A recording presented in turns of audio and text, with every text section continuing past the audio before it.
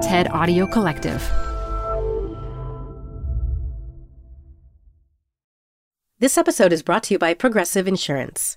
Whether you love true crime or comedy, celebrity interviews or news, you call the shots on what's in your podcast queue. And guess what? Now you can call them on your auto insurance too with the Name Your Price tool from Progressive. It works just the way it sounds. You tell Progressive how much you want to pay for car insurance, and they'll show you coverage options that fit your budget. Get your quote today at Progressive.com to join the over 28 million drivers who trust Progressive. Progressive Casualty Insurance Company and Affiliates. Price and coverage match limited by state law. Hi, I'm Ben. I suffer from a condition called writer's block. It strikes when I'm at work. That's why I choose Canva Magic Write. It works fast, generating texts in seconds, thanks to AI. Common side effects include increased productivity, compliments from coworkers, feelings of satisfaction. Now I can say bye-bye to writer's block. Ask your boss if Canva Magic Write is right for you at canva.com, designed for work. Canva. You're growing a business, and you can't afford to slow down. If anything, you could probably use a few more hours in the day. That's why the most successful growing businesses are working together in Slack. Slack is where work happens, with all your people, data, and information in one AI-powered place.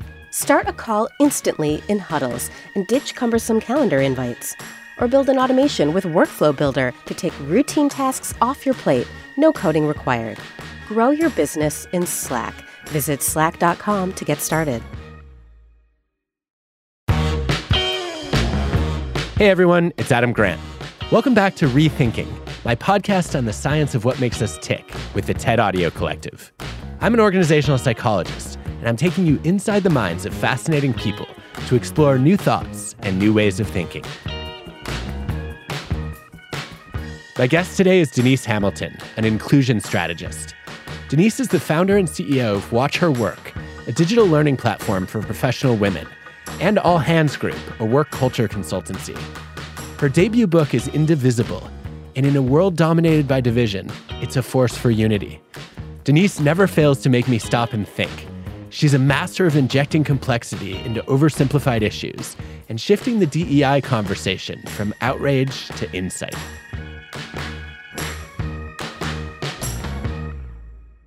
All right, let's do this. Hey, Denise. Hey. I want to find out how you became an inclusion strategist. Well, I have been the first or the only woman or Black person in almost every job I've ever had. And people started asking me about that. They started asking me how I was able to navigate these spaces so successfully. What's the secret? What are the cheat sheet notes? And I was prepared to say things they weren't willing to hear. And that became an opportunity to kind of build and develop this whole school of thought around how do you actually successfully navigate difference? And here I am today. One of my favorite stories that you've shared is the George Washington's teeth story. And I think it's a good window both into the work that you do day to day and also some of the resistance that you're facing. One of the things that I think is really important in this work is understanding the importance of being a truth seeker. There are two groups of people. There are keepers of the story and there are truth seekers, right? And those are wildly different. And this story really exemplified the difference between the two.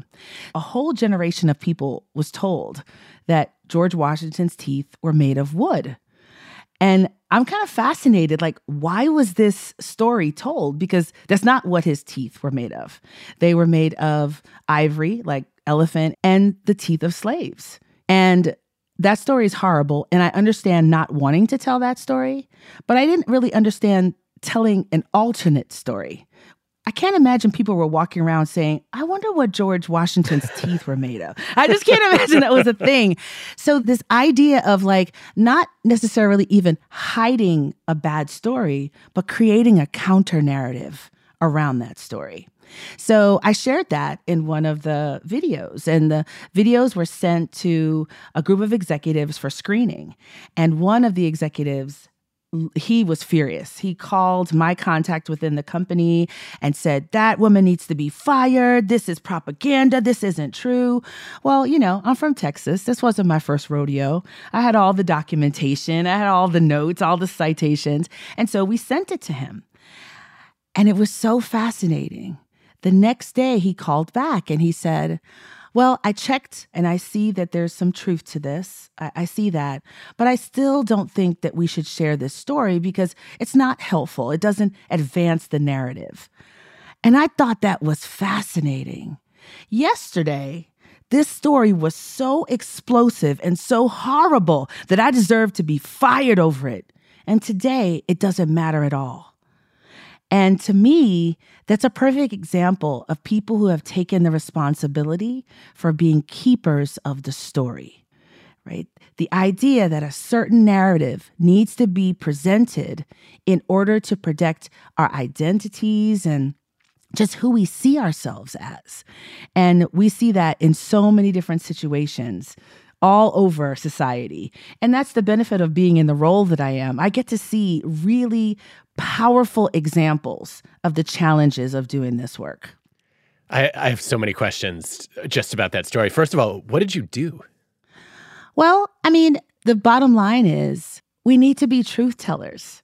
He and I had a conversation about the importance of sharing stories that broaden out the understanding that we all have about our past. We are a resilient, powerful, incredible country. We're not frail and fragile. We can handle the truth.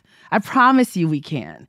One thing he said that I thought was really interesting, he said, you're telling people that George Washington shouldn't be a hero. And I said, I actually haven't said anything of the sort.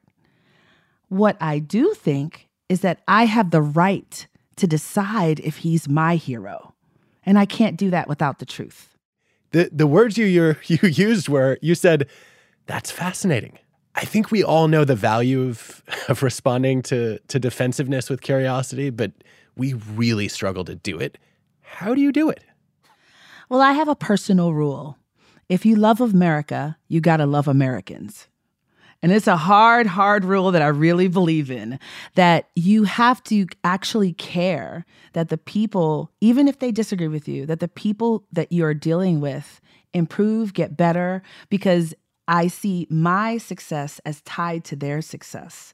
We're all in the same boat. No matter if we're sitting in the front, the back, the side, downstairs, upstairs, we're all in the same boat. And we need to look at these issues through the lens of shared interconnectedness. I just really believe that. I'm going to start every interaction ascribing good intent. I understand the power of stories, and I understand that we've been told quite a few untruths. We've been told a lot of bad stories, but those stories are still shaping us. Those stories don't go away. They don't release us super easily. So when I am talking with someone who I disagree with, I really think it's important to take the time to understand what fact pattern are they coming to this conversation with? What is their intent? We're really quick to ascribe ill intent, and I just really work hard not to do that. Where are you coming from? What do you believe? What's shaping the decisions that you're making? And can we test those things? Can we validate them? I didn't call the executive and argue with him. I sent him the research so he could read it himself. And then we could talk about it. We have to equip people for excellence, even in these subjects. And I think sometimes we skip that step. We relegate ourselves to emotional discussions. And I don't know that I think that these are always emotional discussions. I think there are objective facts that we need to be able to reckon with.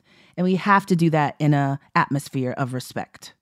Well, I think this goes to the point of your book, which is that we need to take the idea of indivisibility seriously. Tell me what that means and what it looks like. I'll tell you what it looks like for me. Really valuing and appreciating and understanding the beauty of each and every person, seeing their value, just the ability that we all have to work together to accomplish great things. The best example I can think of that is the human body, right? The heart and the lungs, they don't argue Which one of us is important? They understand that they're both important.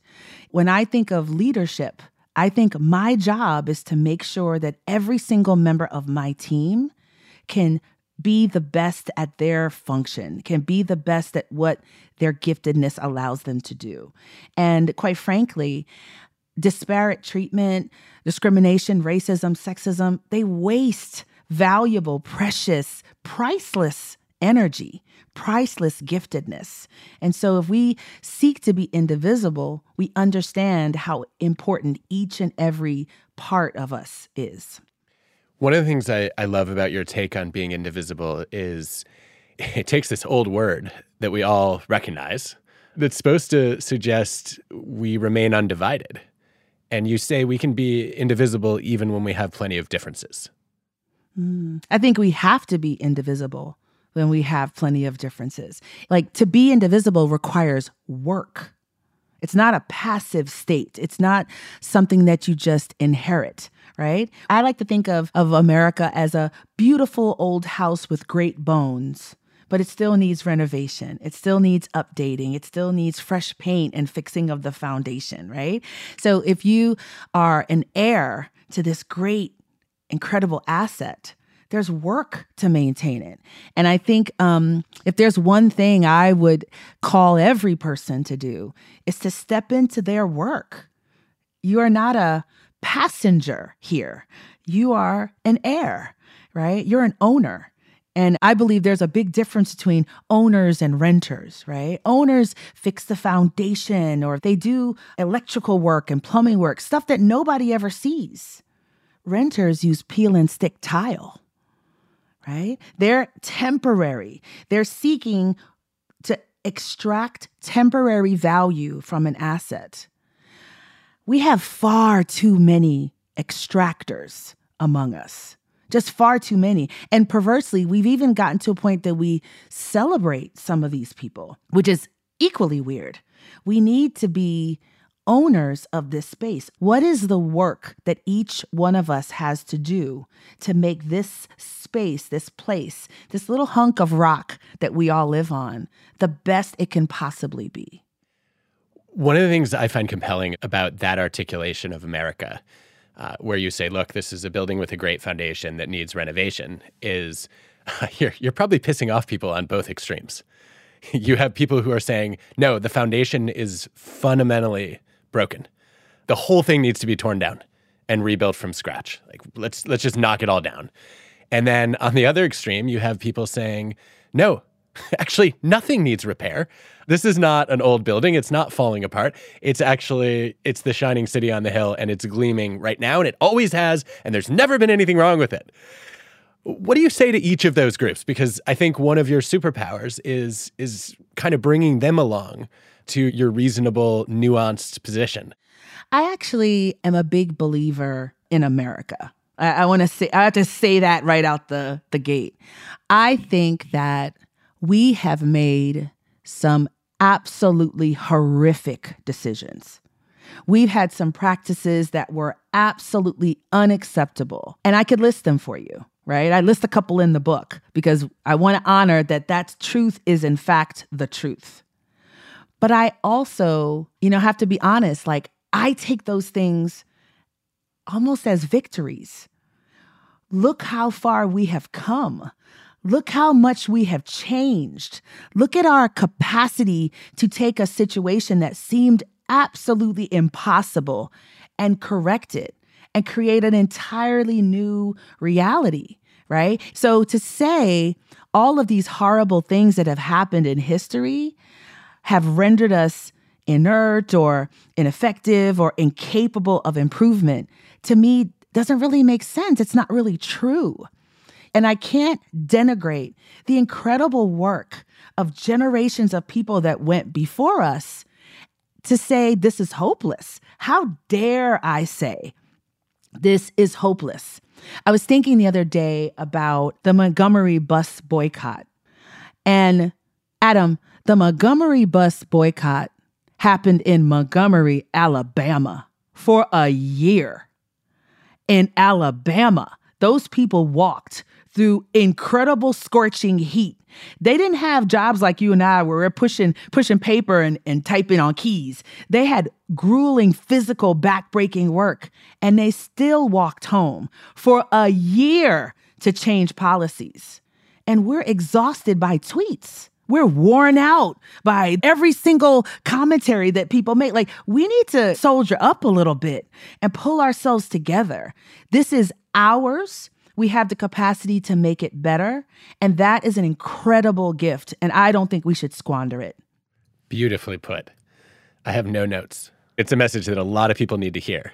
When I think about the other extreme, why do we encounter so many people who are attached to old stories and who don't want to recognize the mistakes of our past? Like, sometimes I want to sit them down and say, listen, like, studying the wrongs committed by your ancestors is not an indictment of you. It's a lesson for us. So this group is tough because I think there's a deep grief that's associated with the loss of your story. And I don't think we honor that grief when we talk to them. One of my favorites is Vicks Vapor Rub. When I was a kid and I was sick, and my mother or my grandmother would rub Vicks Vapor Rub on my chest and on my back, you could not tell me it was not the healing balm of Gilead. You just couldn't tell me. I knew instantly, oh, it's just a matter of time until I get better. And I think that old stories don't release us easily. They shape us. And so when somebody comes along and says, hey, this thing you believe, it's not really true. It's not 100% accurate. There's a grief associated with that loss. And that's why I'm gentle when I talk to people about this work and try to unravel the stories, because I don't think that people are just horrible and bad and terrible and want oppression and want everybody, want to keep a foot on everybody's neck. I think they have a narrative that it just takes a little time to unwrap. We make our stories revolve around our reality. That's what we do, right? We have to understand the difficulty of releasing even a broken story. And our approach, our narrative, has to center around that challenge. And we also need to have the patience required because, I don't have to tell you, it's hard to get people to think again. It's funny that you say that because as you're talking about the grief associated with letting go of an old story, I'm thinking about what I think is the most highlighted sentence in Think Again, which is who you are is not a question of what you believe. It's a question of what you value. And I think that people are making a fundamental mistake if they start to take an opinion, a story as part of their identity.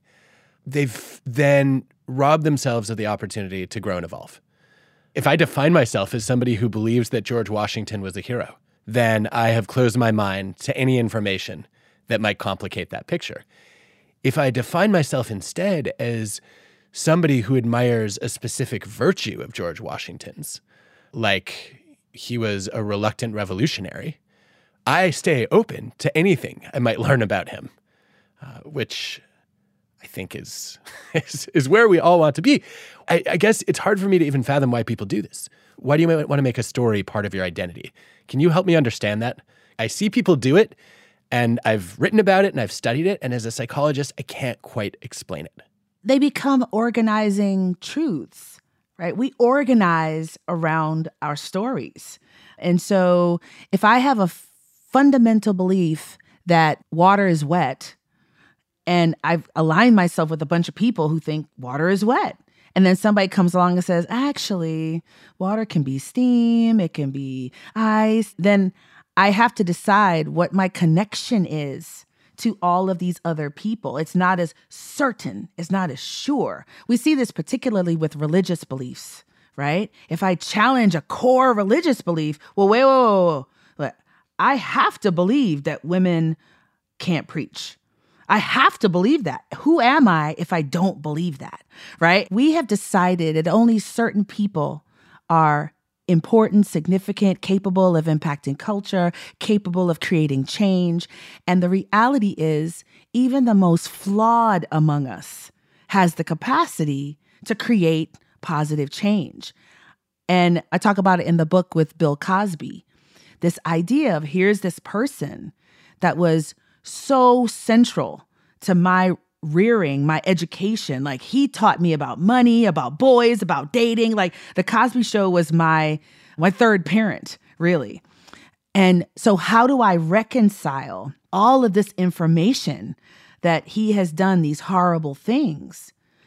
Can I appreciate the positive impact that he's had on my life, but be brutally honest about the harm he's created as well? And maybe land someplace in the middle. That's a really complicated thing for people to do. It's complicated even further when you perceive yourself as being under attack, right? When you feel like your way of life, your way of thinking is being confronted or challenged, there's a temptation to like lock in and hook arms with your fellow, believers and fight against the truth, no matter how true the truth is. And that's what we have to resist. We have to be actual truth seekers and not just keepers of the story. As you talk about the ideals that people have for their heroes, that's such a flawed understanding of what it means to be a hero. I mean, what inspires me about somebody I'd consider a role model is not that they lack flaws, it's that they did something extraordinary despite those flaws. I think of W.E.B. Du Bois, who wrote about Lincoln. Here's the quote. I love this quote. He said, "Lincoln is to me the most human and lovable, and I love him not because he was perfect, but because he was not, and yet triumphed. See this man? He was one of you, and yet he became Abraham Lincoln." Unquote. Denise, that's a hero. Absolutely. We have become wimps. We are addicted to hopelessness and helplessness. I don't think we are right now embodying the sheer power, the sheer capabilities that we have. We have come to a place that we define ourselves by what we don't know and where we can't go and what we can't do, instead of what the capabilities are for us to completely impact our space, our corner of the world. The best example of this for me is Harriet Tubman. I'm absolutely obsessed. Here is this woman. She was petite. She was disabled.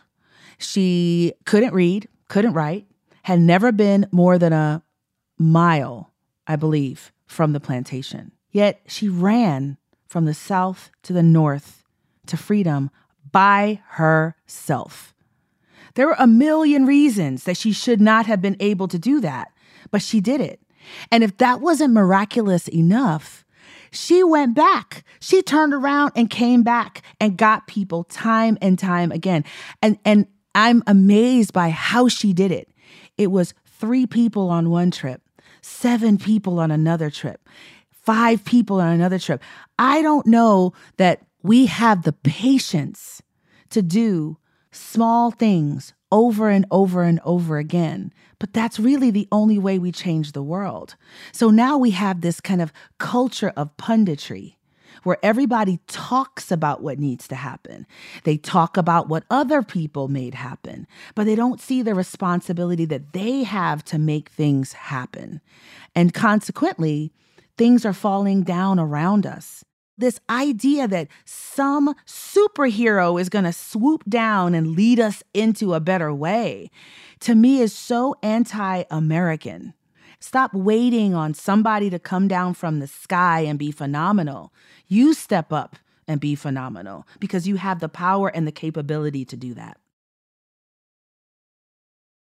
Hey, Rethinking listeners, we're supported by our friends at Working Smarter, a new podcast from Dropbox exploring the exciting potential of AI in the workplace. Working Smarter talks with founders, researchers, and engineers about the things they're building and the problems they're solving with the help of the latest AI tools. Tools that can save them time, improve collaboration, and create more space for the work that matters most. On Working Smarter, hear practical discussions about what AI can do so that you can work smarter too. Listen to Working Smarter on Apple Podcasts, Spotify, or wherever you get your podcasts. Or visit workingsmarter.ai. Hi, I'm Ben. I suffer from a condition called writer's block. It strikes when I'm at work. That's why I choose Canva Magic Write. It works fast, generating text in seconds, thanks to AI. Common side effects include increased productivity, compliments from coworkers, feelings of satisfaction. Now I can say bye-bye to writer's block. Ask your boss if Canva Magic Write is right for you at canva.com, designed for work. Denise, let's go to a lightning round. What is the worst advice you've ever received? You have to be twice as good. You have to jump twice as high and run twice as fast. Terrible advice. I have to follow up. Why is that bad advice? Because you are enough.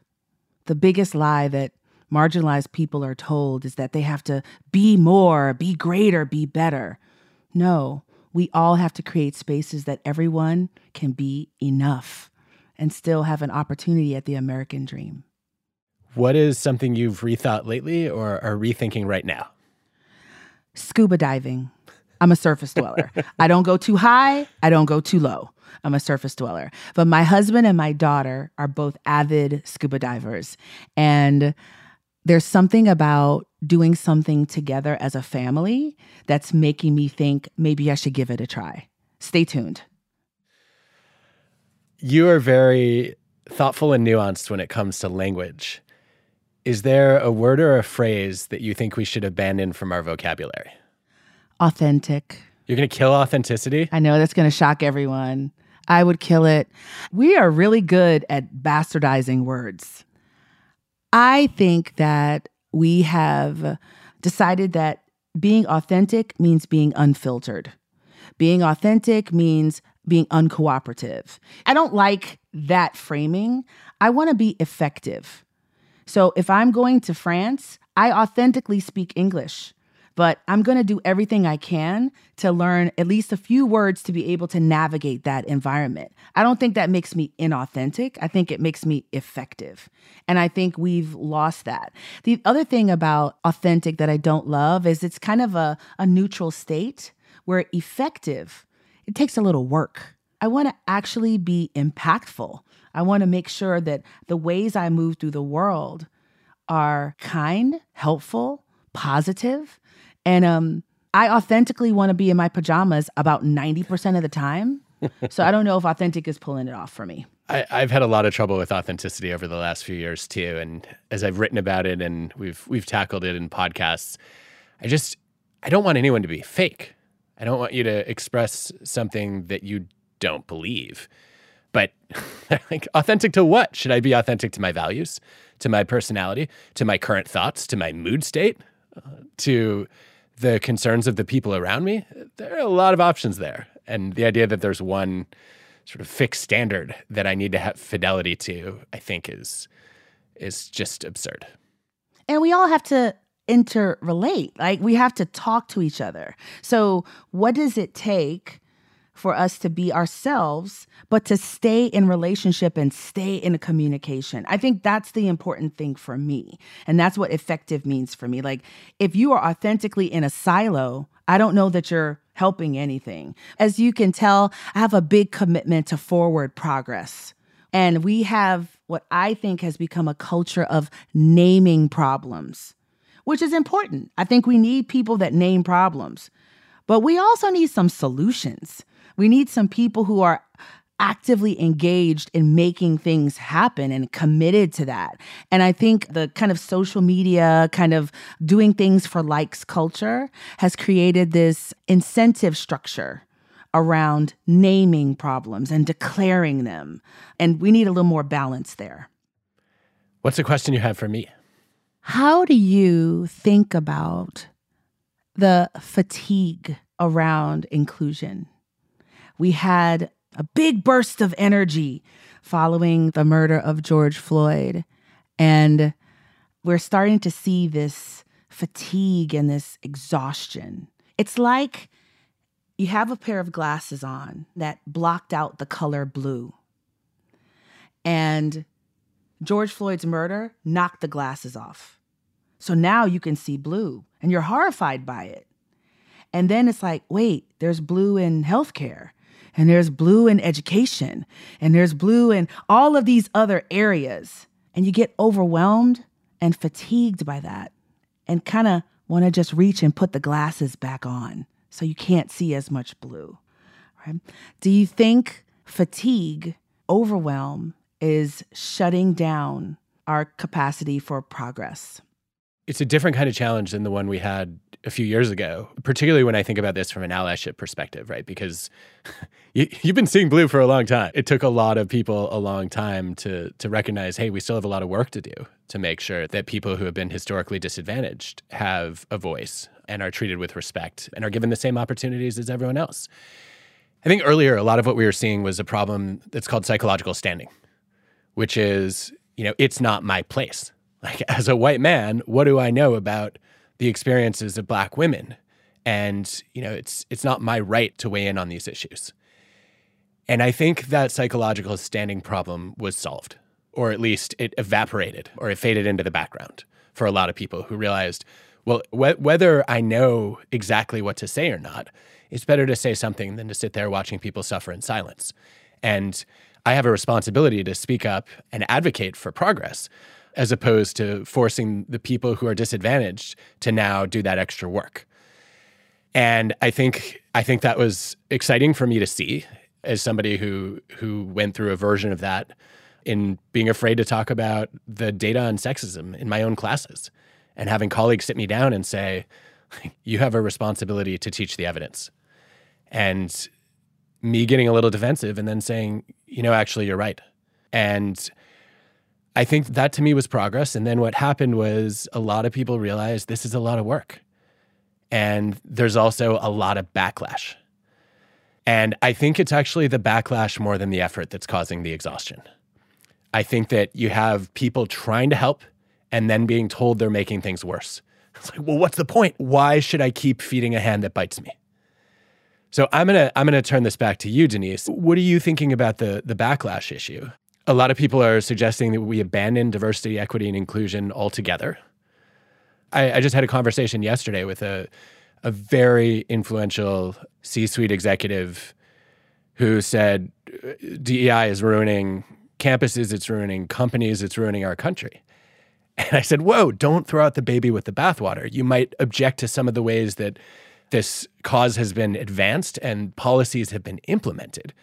But the idea that we're going to just pretend that there aren't people disadvantaged would be a huge step backwards. So let's talk about how to do this more effectively. Okay, so now what? How do we do this more effectively? You stole my answer. That's my answer. We can all discuss policies, right? We can disagree on different strategies and how we move forward together. We're negotiating new terrain, but we're allowing people who are not committed to the challenge or the problem to frame the argument and to validate or invalidate the work. It's like they're walking around saying, I hate chemo. I hate chemo. My hair falls out. I'm nauseous. I'm sick. I'm tired all the time. I hate chemo too, but I hate cancer more. And we all need to agree that we have a cancer that needs to be addressed. So I'm open to anyone who has a better idea, but I'm not hearing a lot of solutions. I'm not hearing a lot of alternative policies or procedures. I'm hearing, let's go back to the good old days. And that's a no-go for me. And not only is a no-go, it is contradictory to everything you've been saying for the last 3 years. What are your values? So you have a different way of doing it? I'm all ears. Let's go. Can't wait for that conversation. But just shut it all down, throw the baby out with the bathwater. I think that's ridiculous. And I think more than that, once again, we have excused people that don't do any work. I just don't move my life around critics. I want to hear from people who have actual ideas and solutions because they see these problems as shared problems, shared issues that need to be addressed. And if you don't really come at it from that posture, why am I listening to you? Why are you the voice of what's good for America? That isn't really a caring posture. So to me, if you don't honor the fact that there's a real problem, and if your observations and characterizations of where we are today completely ignores the challenges, you are not an honest broker in this conversation. We're not really having a conversation. You are just shutting down progress. And I don't follow people who don't believe in progress. As we wrap up, one of the things I thought was most profound in your book was the idea of listening to your echo. Talk to me about what that means.